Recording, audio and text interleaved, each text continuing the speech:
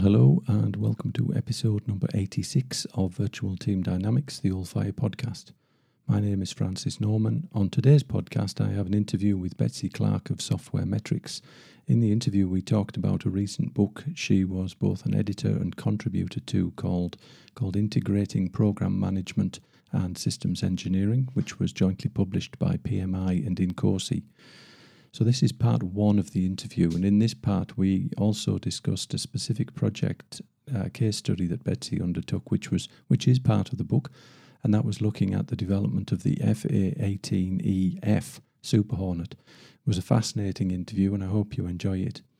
If you did enjoy it, or if you do enjoy it, then please do check us out at www.allfire.com.au. And of course, we'd love for you to subscribe to the podcast feed on iTunes or wherever you get your podcasts from, and to keep up to date with future episodes. So here's the interview.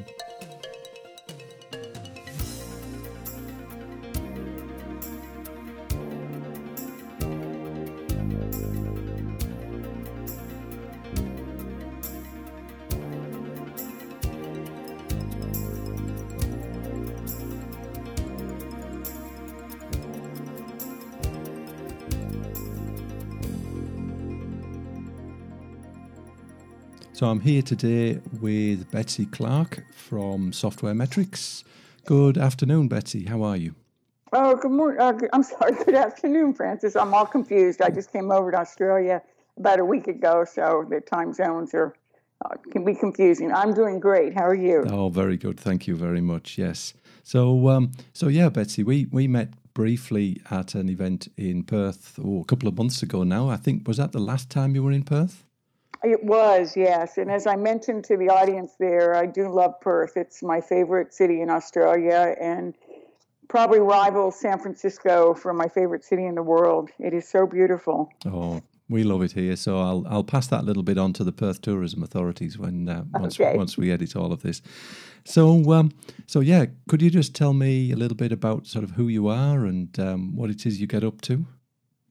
So I live in Virginia, Northern Virginia, outside of Washington, D.C., and I started Software Metrics in 1983.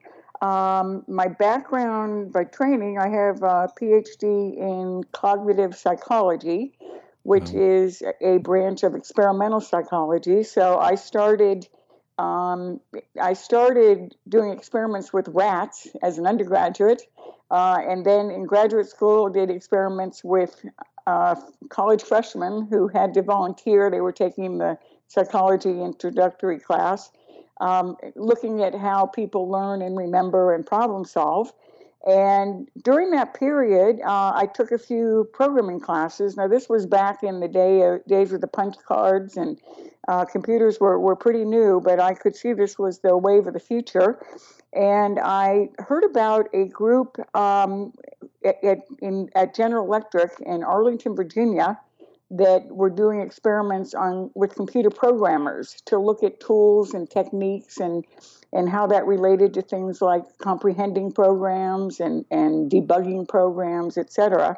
So I found out about them and ended up being hired by them. And worked there for 4 years. Really did enjoy it a lot. And then I left in 1982 and started my own company. I moved then into the area of software measurement and software cost estimating and schedule forecasting. And so that's what we as a company do, is to help organizations implement measurement programs. My husband, Brad Clark, has been involved in developing Kokomo 2, and now there's a Kokomo 3 coming along. That's out of the University of Southern California. Mm-hmm. And so he does a lot of cost estimation as well. So the areas of data collection, cost estimation, and then more recently, I have been working with the Australian Department of Defence, reviewing a lot of their defense programs.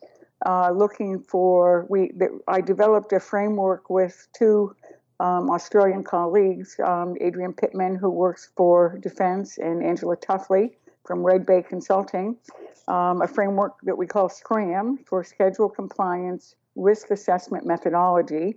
And SCRAM has a very simple framework, a framework to help you identify root causes of schedule slippage as opposed to symptoms. So schedule slippage is a symptom of other things going on that may start in requirements or with stakeholders or all kinds of things. So that model we call RCAS, root cause analysis of schedule slippage. We have that, and then with SCRAM, we also forecast future milestones. And we have two methods. We use a parametric model for that, and we also use Monte Carlo with 3-point schedule estimates for the schedule experts out there. And that's worked very well. We've now reviewed 32 different programs, including 6 different reviews on the F-35. The Australians are buying that aircraft. And so that's a lot. That's why I've been coming over a lot for the last few years, is to review those programs and give training in SCRAM. We both have training for people who want to be SCRAM reviewers or assessors who want to do program reviews. And we also train the project people within defense and also contractors who just want to learn about it and learn how to manage schedule risks. So that's what I'm here for now, is to do some training. Wow. Your company must have been one of the first to go into that space of sort of computerized project management and project assessment tools, was it? I think it was one of the very first in software measurement. So we were able to get the name Software Metrics.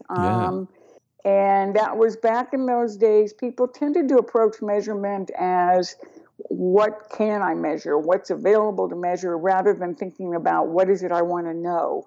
One of the things that I have done in my career is work with practical software and systems measurement, PSM, which is very much, you start with what are the issues, what are the things you're concerned about on a project or a program.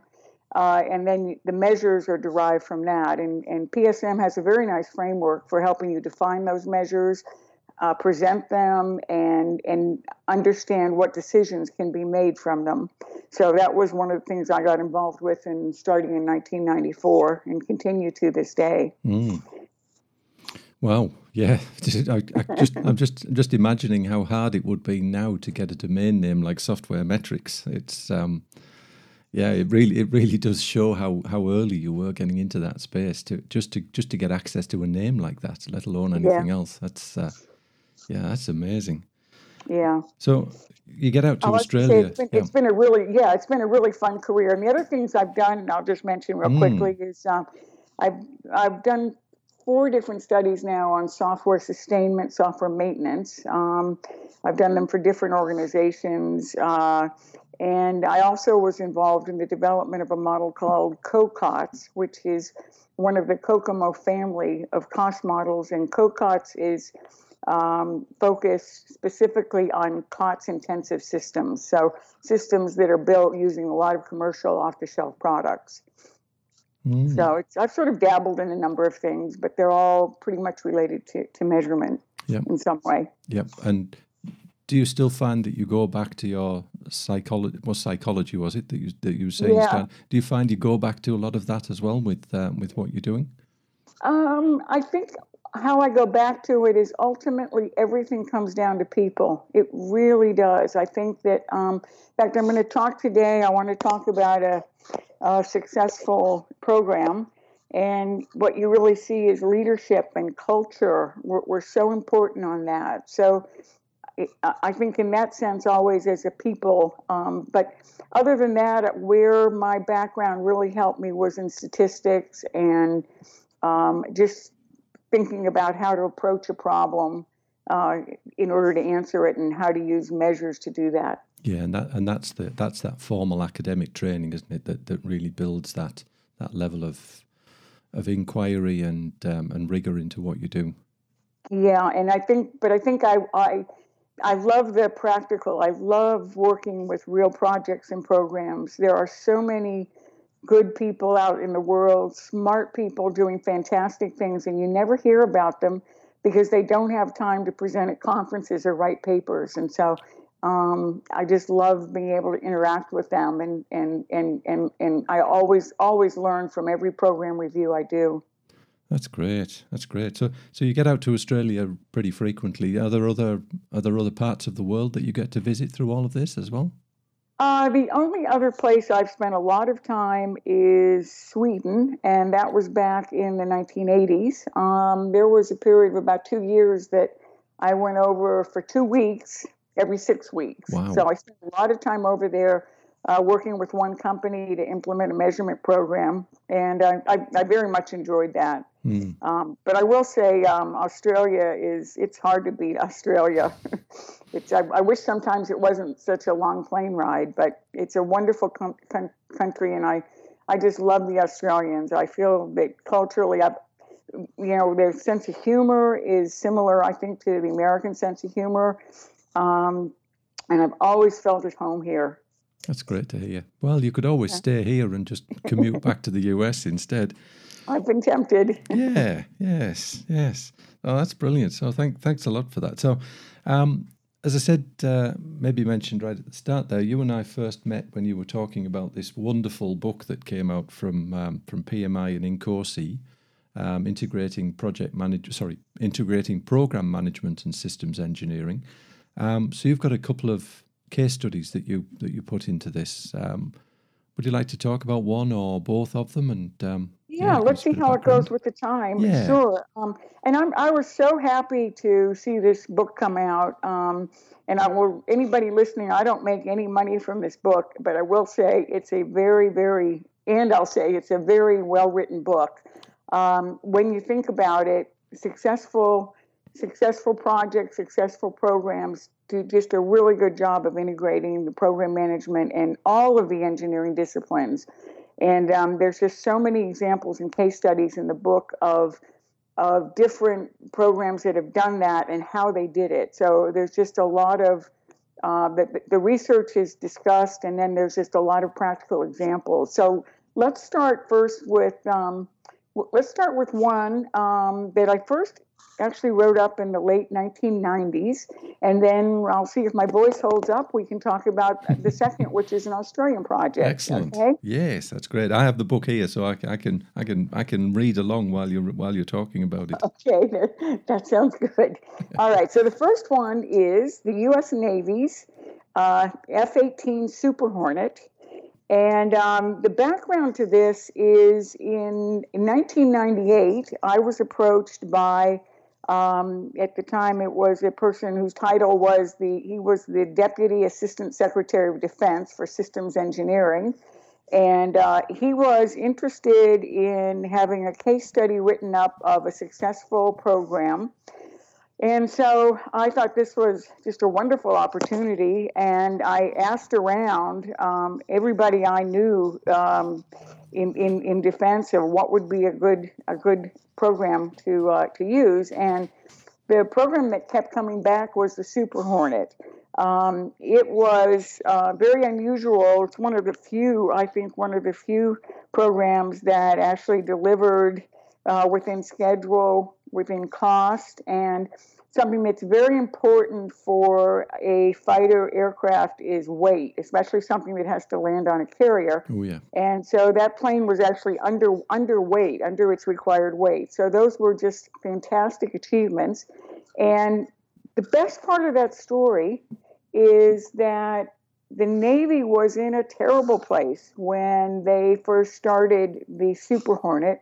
And they really learned they had a very well-publicized acquisition disaster, an aircraft that was the A-12, which actually got canceled. And so they had to have the Super Hornet work. They really needed it, and they just couldn't afford another cancellation. So they really learned from that. The other thing I'll add is I'm so happy to see this program get the recognition that it deserves. So I'm just so happy it's in the book, because I think the Navy people did such a good job. And there's a lot of lessons, even though it was written almost 20 years ago, there's so many lessons that still need to be learned that a lot of programs don't do. So I hope people do have a chance to read it. And let me. So one thing, I'll just give a little background to the Super Hornet. What it is its official designation is F/A for fighter/attack, which means it has a dual role. It both does air-to-air, like a fighter would, combat, and then air-to-ground, like an attack aircraft would. And then it is the E/F model. So E is a single-seat version, F is a dual seat that you could use for training. So it's the F/A-18EF Super Hornet is the formal name. We'll just call it the Super Hornet or the F-18 for the purpose of this. The prime contractor was McDonnell Douglas Corporation. They're now part of Boeing. And Northrop Grumman was one of the major subcontractors.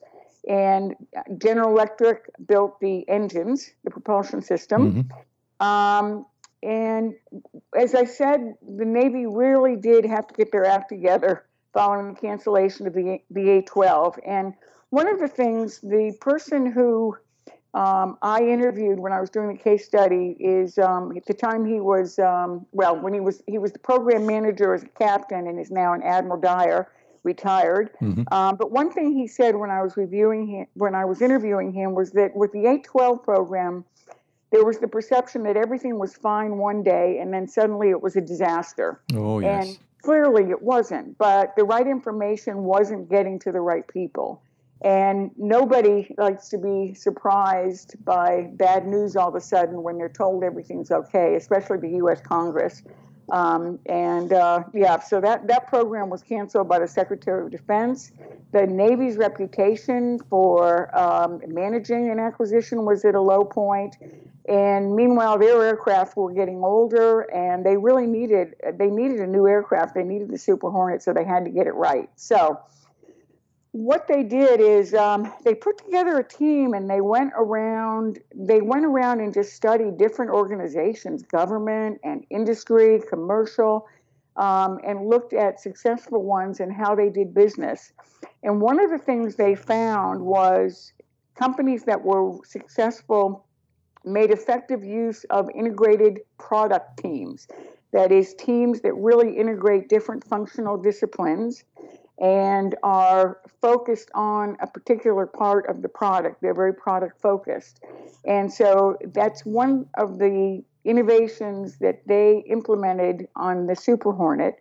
And what Admiral Dyer said when I had interviewed him was, at the time, in that part of the Navy, they had very weak program management and very strong functional stovepipes. And so the program manager would basically be given people, but it was the functional stovepipes, it was that management that wrote their performance appraisals, et cetera.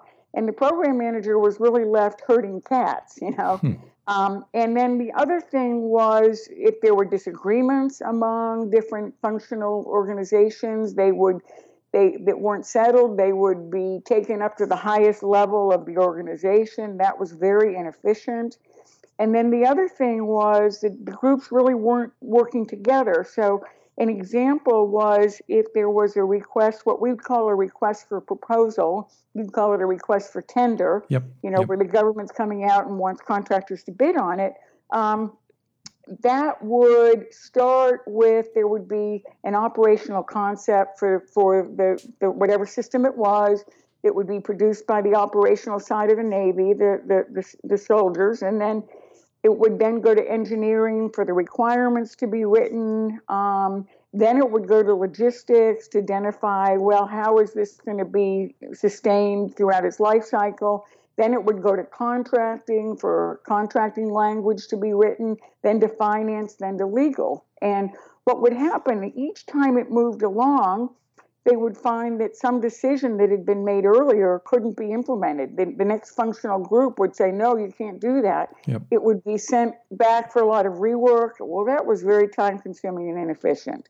So they decided, they're going to change that. So the other thing is the other thing is trade-offs among the disciplines weren't being made. And so when they first started with this aircraft and got stakeholders together, every group wanted to maximize whatever it was that it was their area. They wanted the best of everything, and the result was just a system that was going to be overcost. And the program manager at that time, his comment was, "We don't have a program, we have a mess." And so what they I've did been is on a few of those projects. Yeah. And so the first thing they decided to do is we really got to get our act together about making the trade-offs and knowing what it is we're building.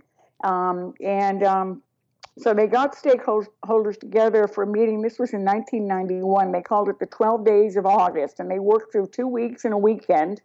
And they just decided nobody's leaving the room till we have all this hammered out. And so the different functional groups they started with a few major requirements they really had to have. That it had to be able to carry more. It had to have more range. There was a requirement from Congress that it could not cost more than 25% of what the CD model cost. So they had all these constraints, and they worked within the requirements to make those trade-offs. And they had those. One of the things they decided, for example, was they would be able to save money by using most of the avionics systems from the previous aircraft, including the software. Now, that's a huge de-risker right there. Absolutely, yeah. Avoiding that new technology is a huge thing, isn't it? Absolutely. Yeah. And so they ended up with, it was a different plane, but it was really an evolution from the previous model. And they had all that hammered out from the beginning with a plan that, it was requirements that were understood, trade-offs were made, and it was really a program that could be executed. It wasn't, just some pipe dream. So they did that. That was one thing they did right from the beginning.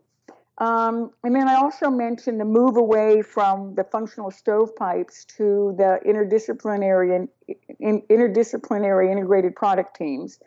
And so Joe Dyer was the program manager, as I said, and the first thing he did was to collate his engineers with the program manager. And this was being done out of Arlington, Virginia. And he said there was actually a fair amount of resistance from the engineering management. The head of engineering said, you're gonna have our engineers worrying about contracting and finance and cost and all those things. To which Joe Dyer said, "Yeah, I want them to worry about those things." And then the person who headed up logistics wanted all the loggies together, and so Joe let him stay there, but took his people and surrounded them. So he was pretty clever with co-location to begin with, and then there was a period of time from 1994 to 95 where they started really defining what is an integrated product team, what is exactly the structure that we're going to use, and how are IPTs going to work, and so. One of the things they decided, one thing that happened is every functional group wanted their own IPT, and I see this all the time on programs. You might have the engineering IPT or the test IPT. That's not an IPT. That's a functional stovepipe. It's just a department. Yes, it is. It's a department. So their criteria for it was it had to be something that the soldiers in the field, the sailors, were asking for. For example, they asked for radars, they asked for weapon systems, they asked for aircraft. They don't ask for logistics, or they don't ask for test. And so that was, if it was something that that people out in the fleet asked for, that was a criteria, and it was a product. And so they defined a product breakdown, a work breakdown structure based on the product. So you had, for example, the aircraft, and then that was broken into the air vehicle and the propulsion system.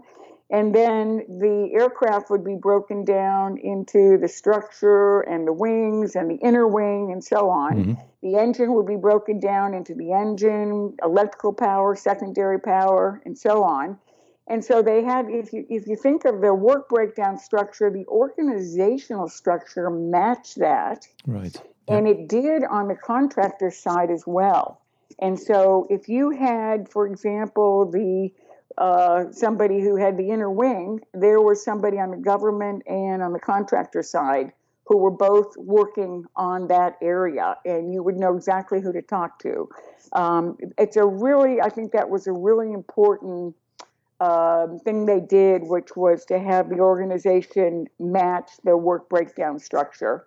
And then another thing they did was to define very clear roles and responsibilities, both in the government and on the contractor side, of what were the responsibilities, what were the authorities. Now, at the very lowest level of that work breakdown structure, the team leads had their own budgets. So that's what gives you authority when you have money. They could spend money, they could make decisions, they would work with their counterparts, and then there were clear rules about how to escalate decisions up if they needed somebody at a higher level to make it. But that was all very clear. And I really see with a lot of programs in trouble and projects in trouble, there's just not clarity always around roles and responsibilities or how the customer relates to whoever's actually the supplier, whoever's doing the work, et cetera. But they definitely got that right. So any questions yet, Francis? I know I'm really just it's great. That's really good. It's really interesting to I'm hearing this about an aircraft project, and yet there are so many analogues between that and the industry that I come out of, and I'm sure everyone else listening will have the same sorts of thoughts, that it's the terminology changes a little bit, the technology obviously changes, but fundamentally it's the same problems. It is, and there were just some good examples of with the integrated product team actually having the people involved in logistics and maintaining the aircraft involved right at the beginning in the design. You would get their input, so you weren't really designing something that was almost impossible to maintain later on. And so that really, really did work well with those teams.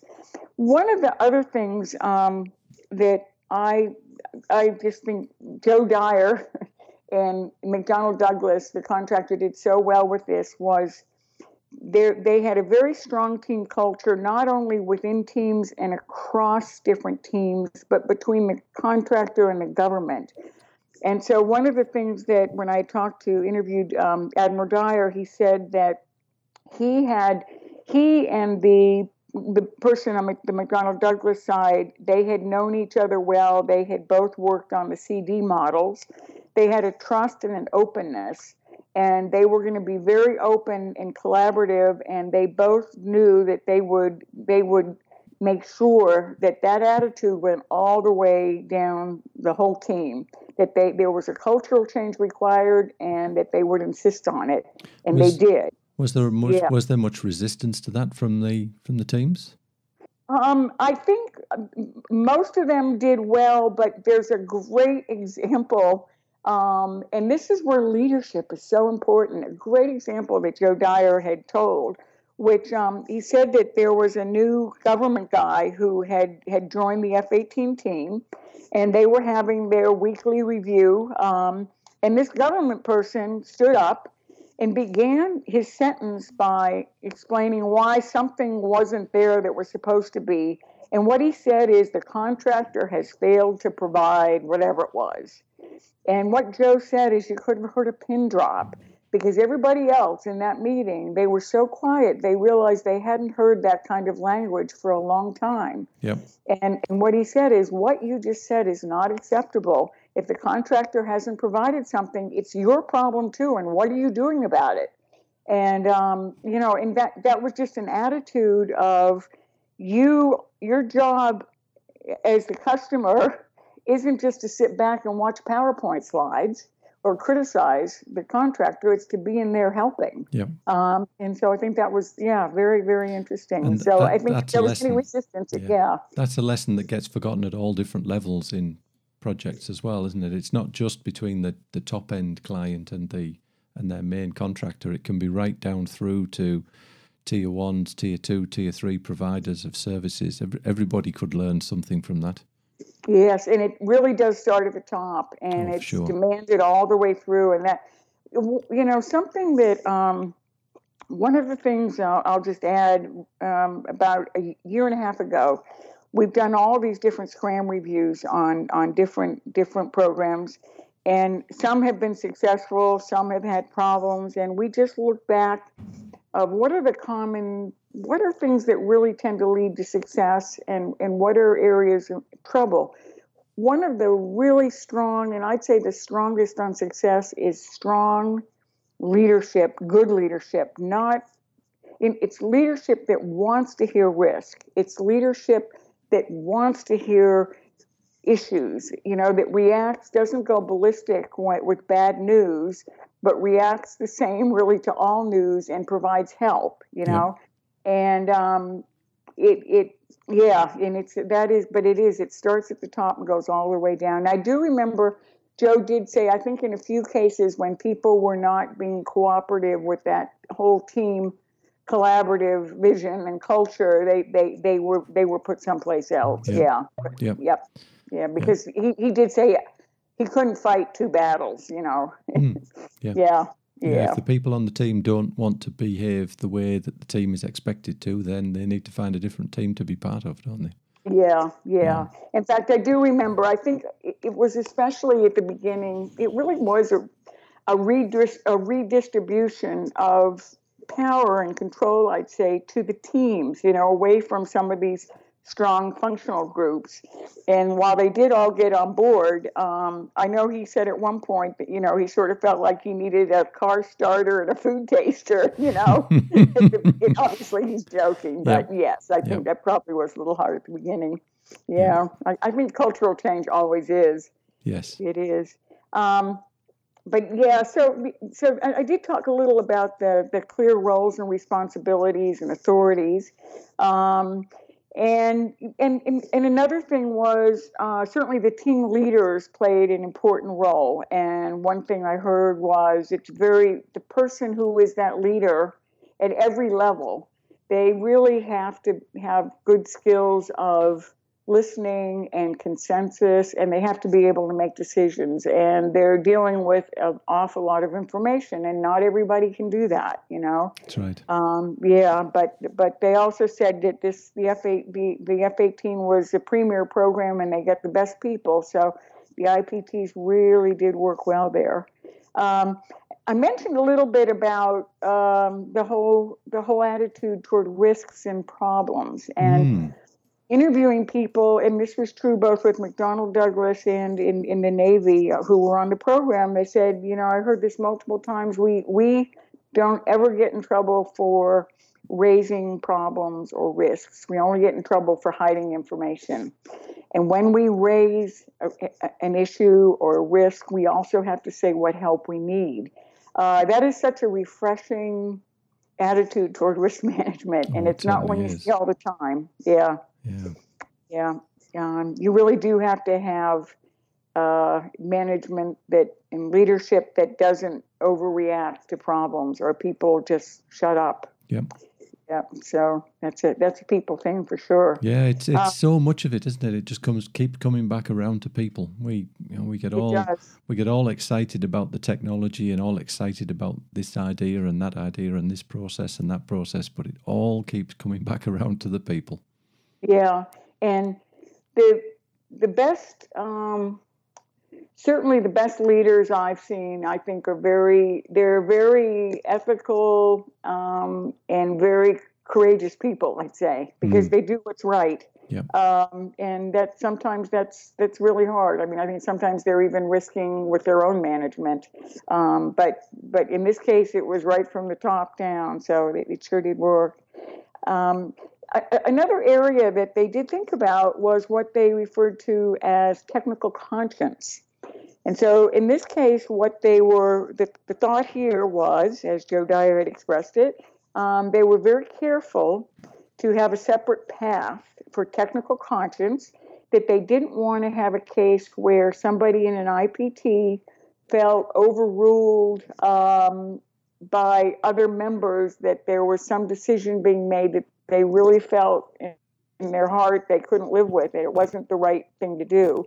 And so they always did have their functional area to go back to. So they did do some dual reporting in that sense. So they were very careful to always maintain that separate chain that they could go to if they thought something wasn't right. Yeah. And I think that's important. And then really the last thing was it was really a high premium on quantitative information, on measures, and also on communicating those measures. So one of the things I mentioned with the A12, there was the perception that everything was fine one day and then it was a disaster. Ah, yes. Yeah, so clearly the right information wasn't getting out. And one thing that this program did so well was to be very transparent with the whole world about what was going on. And I think sometimes it was criticized, and there's always a danger that people think there's more problems than there are. But it's very important, and this program did this very well, that if there's problems, and the problems are going to get known and they're going to get out in the press, you really want to hear about the problems from the program itself. You don't want to hear about it from somebody else. And so they were very good with their communication. They had, and in terms of just managing by numbers, they had a number of shared databases. Some of them had technical information like requirements and design.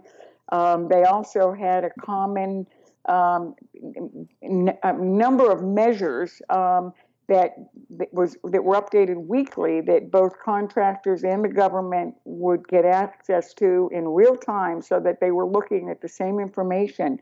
It had financial information. It had earned value.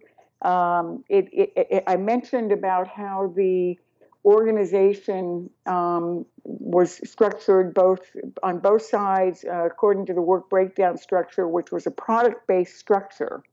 And they had, at the very lowest level, so at that inner wing, if you think of that example, you've got your earned value measures. So they were tracking both schedule performance and cost.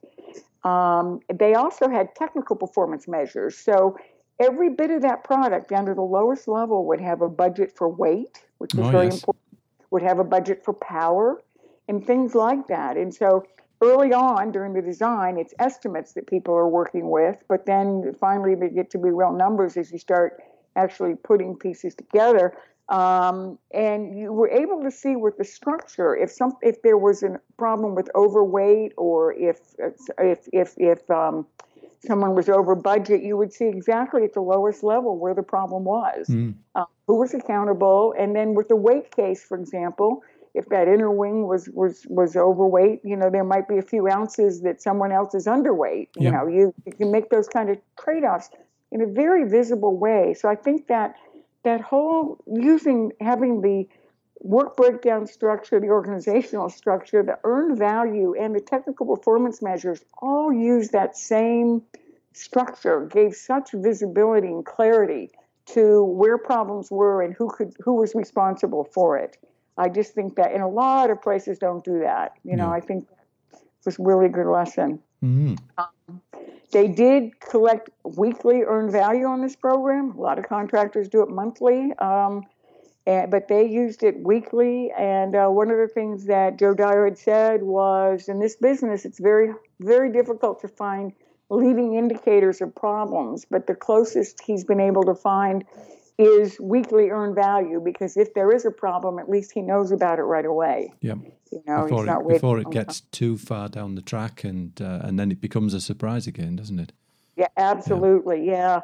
And so the final thing that I'll say with this case study, I guess we're going almost an hour. It is fun to talk about. It is, of course it is. Yeah. But there was a good example of one of the things that the Nkosi PMI book had found is one of the characteristics of well-integrated program management and engineering is that problems are solved very rapidly and effectively.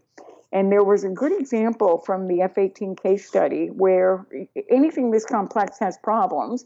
One of their problems was during flight test, and they had a part of the engine that basically blew apart. what's called a stator. And it damaged the engine. The pilot was able to get the aircraft back down, but they immediately looked at the other test aircraft to see, is this just a one case of maybe there was something different that this aircraft was doing in the testing, or do we see are there cracks or indications of stress on the other aircraft? Well, there were cracks. And so this was obviously a systemic problem. So GE had made the engine, but what they'd said was, in the past, GE would have gone away and worked the problem and wouldn't have come back to the Navy until they were sure they had solved it. Yep. And then by the time they got the fixes in, it might be a 6-month process. Well, this case, this had happened in December, so it was over Christmas. Oh dear. They got GE in there, the Navy. They had people from several different universities come in, and they worked that problem and were actually very quickly to figure out what was going wrong, what had caused it, to get a fix in the other 8 of the engines. And all of those fixes were in the engines within 6 weeks. So they went from basically 6 months to 6 weeks. Yep. And I think that's just an example of how that really helped. And what they said was, the Navy has a lot of very talented people. And if there's something that goes wrong with an engine, we've probably seen something like that before. And so it's really to GE's benefit to have us in there. Yeah. So. And presumably as well, if they haven't seen it before, they'd like to know about it for when they see it the next time as well. Yes, yeah. Absolutely. Yeah. So that's really, there's a lot more detail. It's a whole chapter in the book. There is. For anybody who's interested in this.